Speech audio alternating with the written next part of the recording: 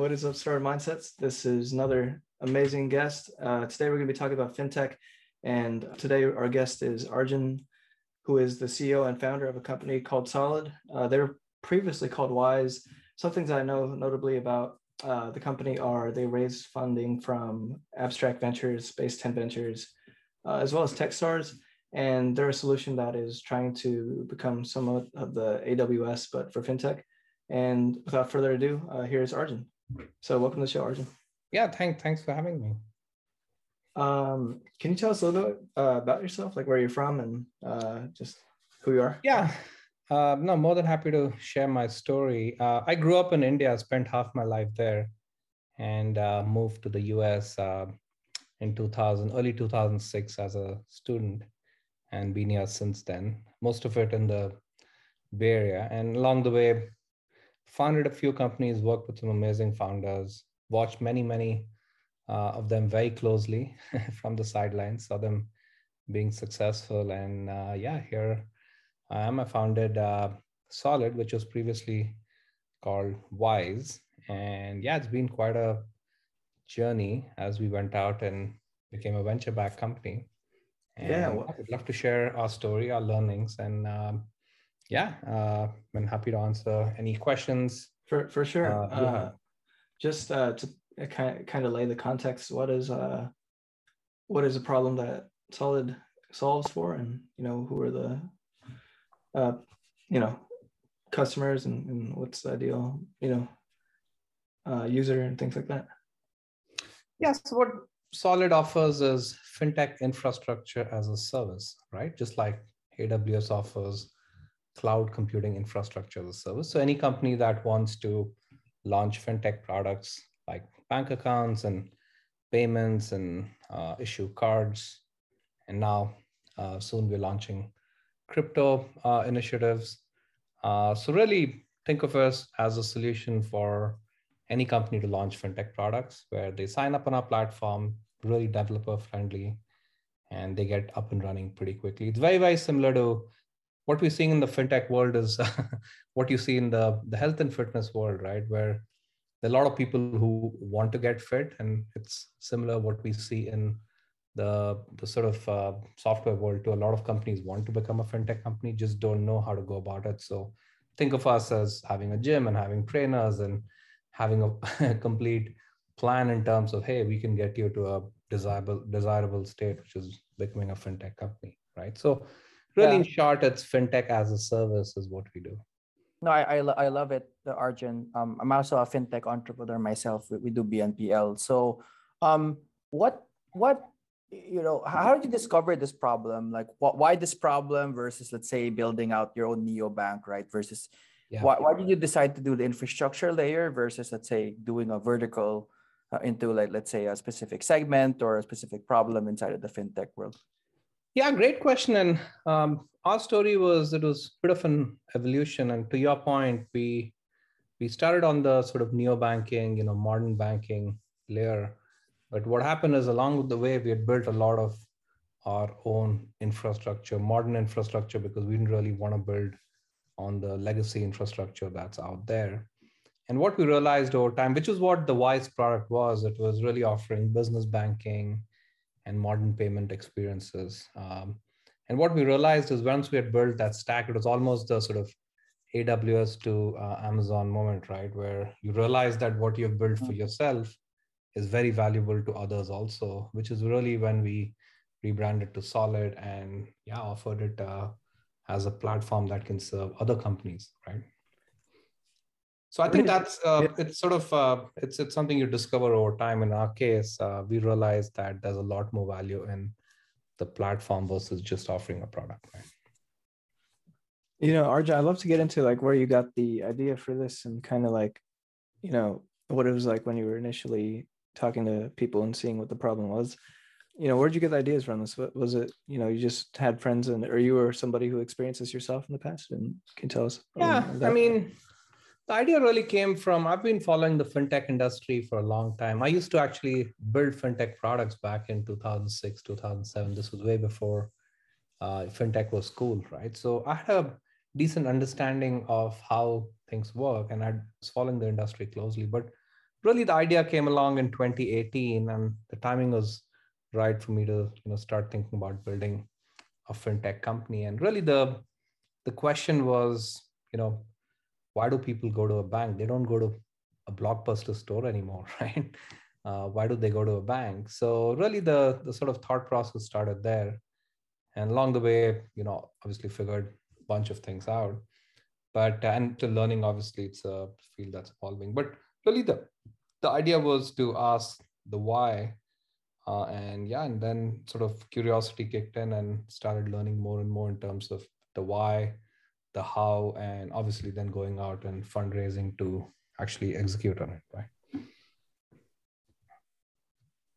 Yeah, I'm kind of new and learning about the fintech as a service space too. Something that I wanted to hear from you was, why do you think every company or software company should look into becoming a fintech company? And what do you mean? What does that mean exactly? Yeah, so what it means is, I think Apple is a great example, right? They've got the Apple cards and Yeah, Apple Card is a great example, right? So Apple was a company that was making laptops and phones, and they became a true fintech company by offering the Apple Card. Right now, in terms of why, they're your customers, and why should an Apple user use a Chase or a Wells Fargo fintech product, right? The brand loyalty, the affinity is with Apple, and we are seeing that consistently in a lot of different ecosystems. I think Shopify is another great example, and some of the others where Square as well, or yeah, Shopify is a good example. They've launched a product called Shopify Balance, which is it's a good example of an e-commerce system offering a fintech product. And I think this is something we'll start seeing a lot more of, where you've got a software company that's offering very valuable products and services to their users, and not offering fintech, which means that they're going elsewhere for their fintech needs. And then over time, you've got this company starting to offer more and more to them. So just a couple of examples where, Apple on the consumer side, and then Shopify on the small business side. And the answer is very, very simple. I mean, it's brand loyalty, it's engagement, and ultimately it's adding to your revenue, right? Because every time a user swipes the Apple Card, Apple earns the interchange revenue, and not Chase or Wells Fargo, right? Yeah, could you? I'm trying to understand the use case a little bit more here, but maybe like, if just to go a step deeper, what would be like an example for how Solid would be enabling another company to get this, make this possible for them? Would it be like, I say I am Nike, or maybe Nike already does it, but maybe like just something. Yeah, well, Nike is a great example, and we'd love to have them as a client. But yeah, so an example is, let's say Nike wants to launch a Nike wallet, right? Just making that up. Yeah. They have, I'm pretty sure they start to think about fintech. But yeah, so really the next step would be, what the product does, what problem it's solving for the Nike user. And then once they start figuring out, hey, this is what we want to offer, and here's what we want to build, they'll start looking for a fintech infrastructure as a service provider like Solid, and then get into the ecosystem, start building your experience. You own the complete experience as Nike, right? And offer your product to your end user, right? So that's the way typically we see it unfold, right? First, it's about the what, and then we come in and say, here's the how, and then think of us as an ingredient, right? And they've got a recipe they're putting together, and then serving the dish to their end user, right? Hey, Right. Quick question on that, right? Just because, we talk to many kind of different companies, and one thing they get freaked out with being a fintech is the regulatory issue, right? So now they have to think about licenses, right? Like SEC, central bank, all these things, right? Like, is that something that you abstract to as a quote unquote service? Just because in the end of the day, right, like that's what people are really the biggest barrier, to be honest, to being a fintech, right? Is all these licenses and compliance of these licenses, right? Like, is that something that, let's say, if I was a big brand, I'd be able to just like not think about it anymore, and I guess your company would be able to just take it off my plate? Yeah, so it's interesting, right? Because as a product company, right, you've obviously got to care about the user and the experience, and obviously onboard the right kind of users on your platform. Obviously, no company wants bad actors, especially fintech companies want bad actors using your product, right? Or with some, where the intent is really not what it's supposed to be, right? So it's really, think of it as shared across the board, right? Obviously, we take away a lot of, the compliance heavy lifting, right, from the fintech program. But obviously, this is something the program needs to build out over time and figure out how they scale, right? So we've got, think of it again as the ingredients. We've got the compliance frameworks, the tools, the transaction monitoring, and all of that built in. So a lot of it is taken away for them and it's offered as a service. But ultimately, if you're launching a fintech product, you're ultimately responsible for your actions and who you're onboarding on your platform, right? So for example, let's say the Apple Card, right? We're just talking about that. That's a pretty good example. Apple has Goldman Sachs as the bank and a bunch of other providers under the hood, but ultimately it's Apple's responsibility to bring the right end user on their product, right? So what we provide again are the tools and the frameworks.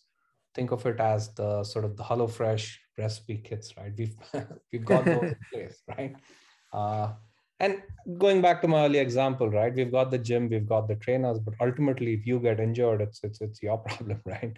So you've got to take care of that. But yeah, so it's a combination of many things. And what normally happens is, in a lot of cases, especially with the younger companies, they get started, right? They're experimenting, they're sort of fine tuning, A/B testing, and once they hit a certain scale, they've got their own in-house compliance teams that really shape the program, get them ready for scale. One of the, I would say, recent success stories in fintech has been a company called Chime that along the way has had, regulatory issues come up, and they've got to obviously deal with it with their compliance team, and they've successfully done that, resolved for it recently. BlockFi also did that. So it's something that comes with scale, but it's from what we're seeing consistently now, fintech companies that are especially well capitalized and that have scaled are able to figure out how to solve for it. No, that's awesome. I'd love to ask you some kind of questions as an operator slash CEO when it comes to running a business. Of course, I've read that the company's growing, kind of exponential or really positive rate, like 4x, I believe, and in a short amount of time, that's really something that people aim for, but kind of hard to achieve. For you, like, what do you think it was that got you guys to be in a growth mode? I know that the funding obviously kind of enables that for some people, but what internally do you think that it is driving that growth?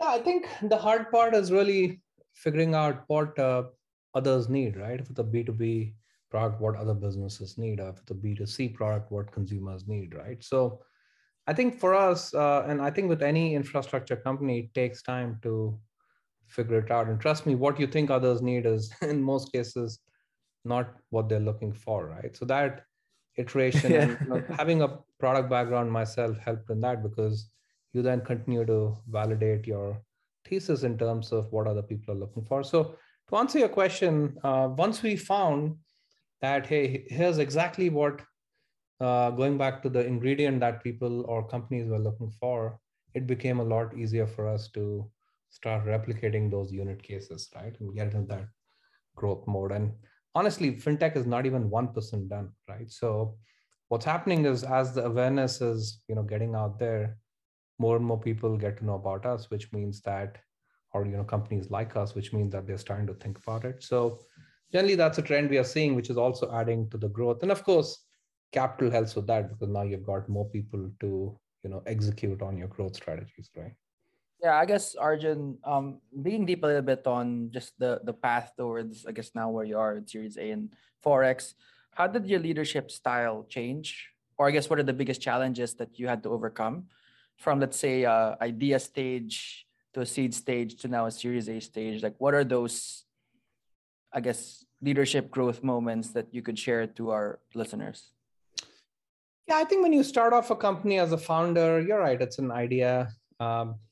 I mean, it's really you're trying to validate it yourself with a few users, and some early investors, believe in you, and you get started, right? But I think the real evolution for a founder, especially a founder who's, really transitioning into a CEO and more of a leadership role, is to be very, very clear in terms of where the company is heading, right? And where we need to go. So I think that was an interesting sort of transition, right? I would say the first 3 to 6 months was really founder idea. It's very founder led, right? In terms of sales or customer success and all that.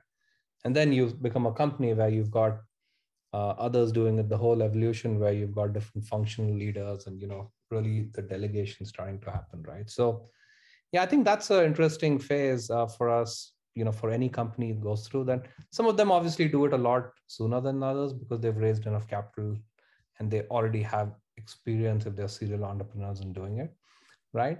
And some obviously it takes a lot longer because they're building something that's way more complex that requires longer times to validate, right? So yeah, so I think that transition was an interesting one that I think every company had to go through, and we also did, right? And yep, pretty happy with where we are in terms of how all that came along in the last, I would say, couple of years.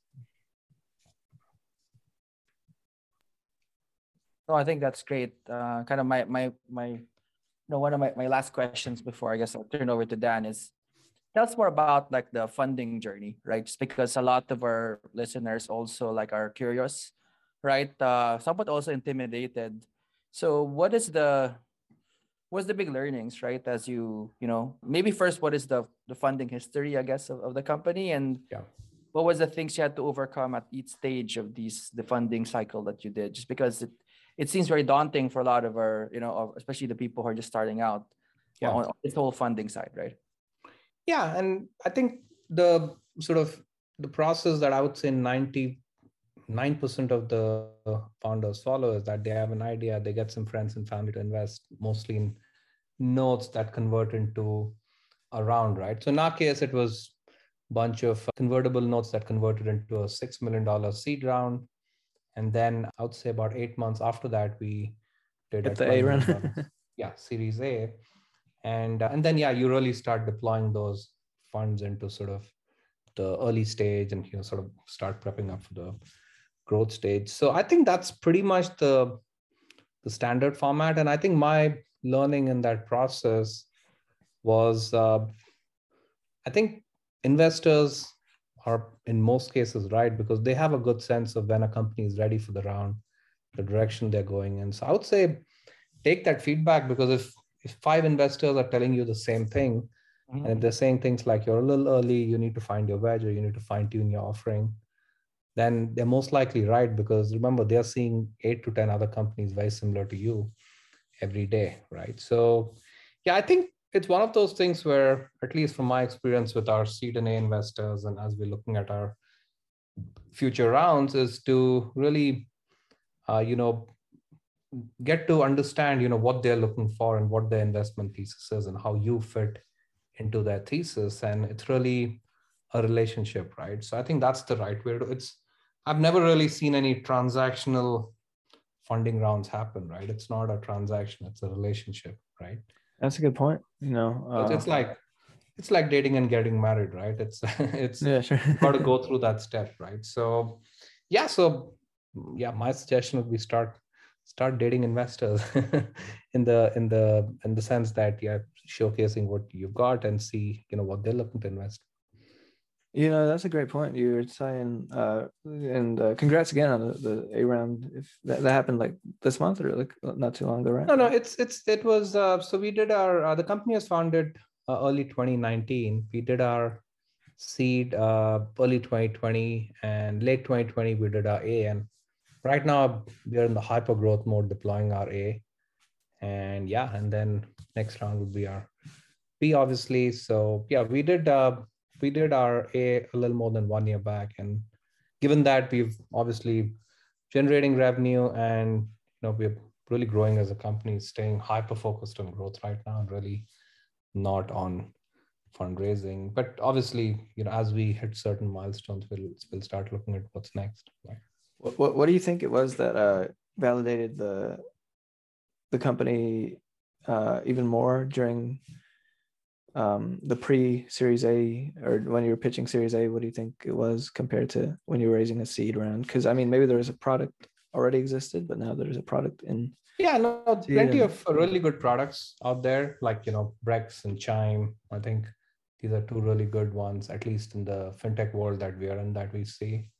And they've written some sort of a playbook, and we're seeing some companies trying to scale pretty quickly. The adoption was exponentially increasing. So yeah, I mean, it's really, you take these as signals, right? And you start to think, what next, right? If these companies are doing this, who are the next generation Brex or Chime, or what's the sort of next wave going to be like, right? And that's what we saw coming a couple of years back, and we started pitching our investors, and a couple of them along the way had built thesis around, hey, this is where the industry is going. Just like 10 years back, ecosystems didn't accept payments, and now you can't find one that does not, right?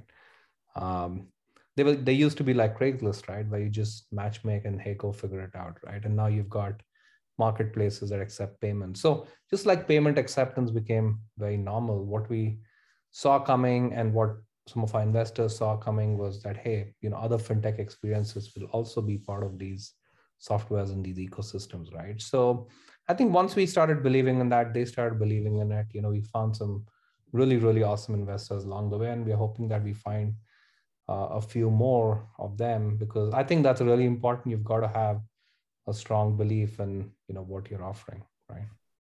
For sure. Well, I want to just cover one more thing about trends in fintech, or fintech as a service. What do you see like in the space as the big change, or the big shift in the industry, and where do you think the industry is headed with demand for these types of tools?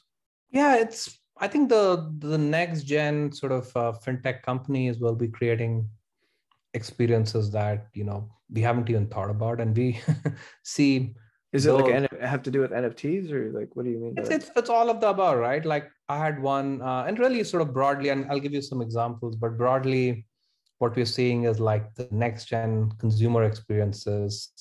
Like the next one is more around the gig economy, creator economy. What can be done to enable fintech products for them, and then of course you've got the business side of it, right? But just to give you an example, I had one of the founders of the YC company asked me recently that, saying, hey, why does a payroll go into a bank account? Like, why doesn't it go into my portfolio account, or why doesn't payroll go into my crypto wallet? Oh, okay, yeah, that's a good point. Just things like stuff that has been done for many years, right? There are these founders coming in and almost challenging and asking a question. It's like 25 years back, somebody saying, hey, why do cars run on gas? Like, why can't they run on battery? You've got those, right? And you've got them, a bunch of them running on the hybrid, right? So it's a lot of these questions being asked, and us being able to, companies like Solid being able to provide that infrastructure and really, giving them the ingredients they need, right?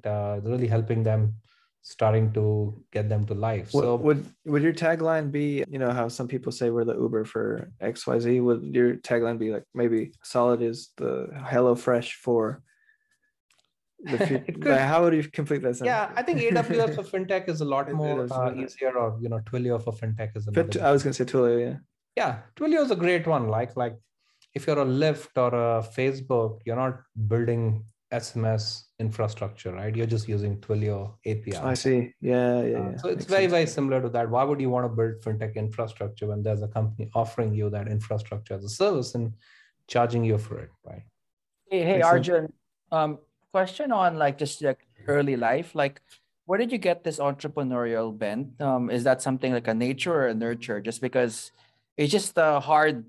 It's a lot of people are saying I kind of want to be an entrepreneur, but I'm just not built for it. But tell me more about your story. Like when did you discover that you were an entrepreneur? I think if you ask me personally, I think it starts with just nature. I think in my case, I wanted to be one. It was very, very clear.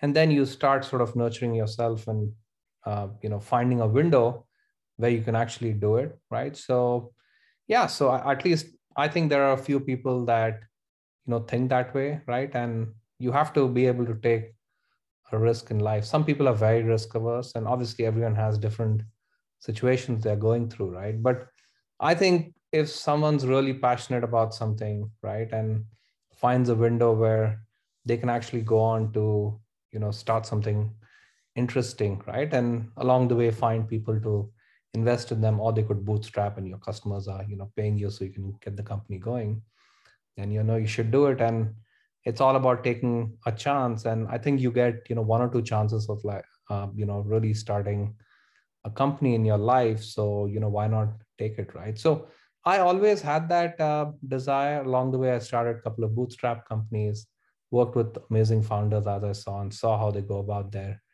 day-to-day life. And ultimately, I mean, starting a company or, being a product manager at another company, which is what I was, I think ultimately you go in really wanting to do a good job, right? Whether it's for your own company or whether it's a company you're part of, ultimately, end of the day, it does not matter. Your work ethics are the same, right?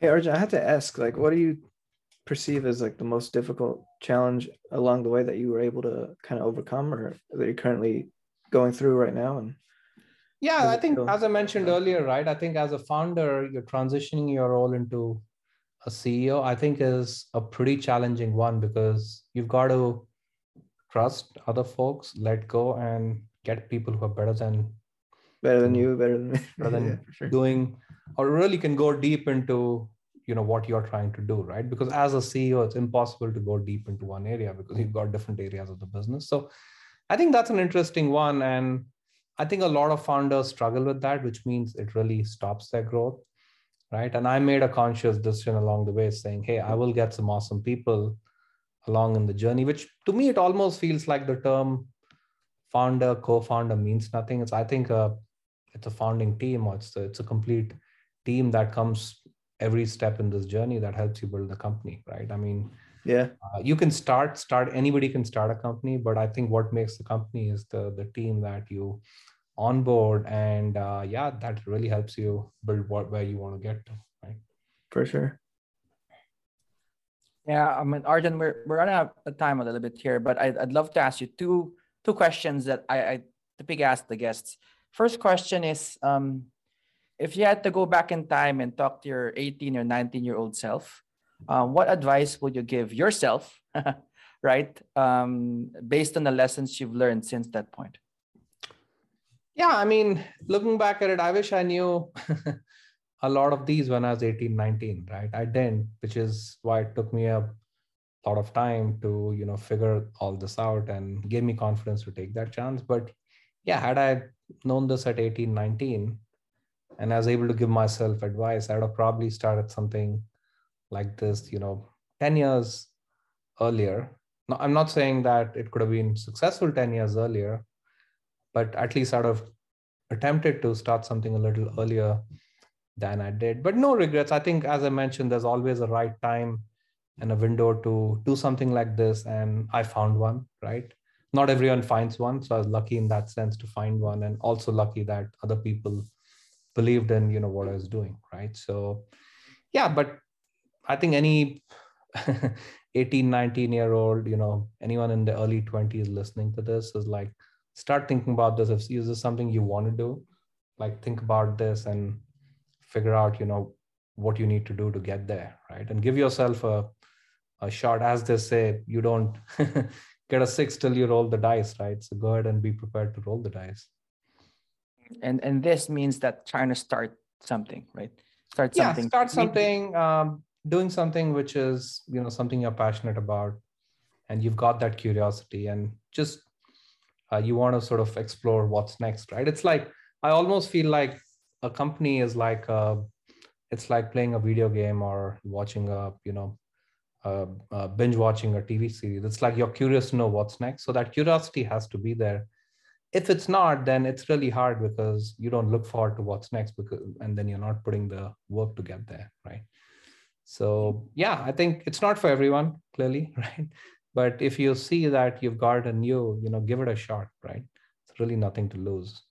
Yeah, I love that. And maybe my last question before I turn it over to Dan is, in 1 to 2 sentences, what would be your personal startup mindset? Yeah, I would say just 2 words. I think mindset needs to be crystal clear on why you're doing it and hyper focused. And along with that, you've got to obviously learn to say no, right? You've got to say no to certain social events. You've got to say no to different things to keep you hyper focused, right? So I think those are the two things, like having complete clarity of where you want to be in the next couple of years. It doesn't have to be next 10 years, and then staying hyper focused to stay on track, right? Dan? Oh yeah, that's amazing advice, Arjun. Love to hear that. I mean, the last part here is somebody wants to learn more about the company or yourself. Where can they do that? And yeah, so our website is solidfi.com. That's probably the best place. And of course, on LinkedIn, it's Solid Financial Technologies, in short, Solid. But yeah, website is probably the best, solidfi.com. And if there are any, anyone that's looking to explore fintech, learn about it, how do you build these experiences? You've got a sandbox where you can, get up and running pretty quickly. I got to ask you, what made you change the company from Wise to Solid in terms of names? That just so it was, as I mentioned, an evolution, right? Can't share too many details on why that happened, sure. but I'm sure if you Google it, you'd be able to figure it out. But really, it was for us, our positioning also evolved quite a bit, right? And Wise was, I thought, a great customer-facing product, but in this case, we went from being a dish that's being served to being an ingredient, right? Which meant that it needed, it needed a new brand. And I thought Solid was a much foundational brand, so to speak, right? Where others can build their high rises on our gotcha. Foundation. Gotcha. Right? That's great. That's great. That's great. You're built on solid ground, which is awesome. There you go. Exactly. So yeah, pretty happy with where the brand is, given that it's been a little over 1 year. We announced that Wise is now Solid. Sweet. Well, yeah, that does it for the show. Thanks again, Arjun, for the time and telling us about your company and your story. Thank you. Yeah, it was a great chat.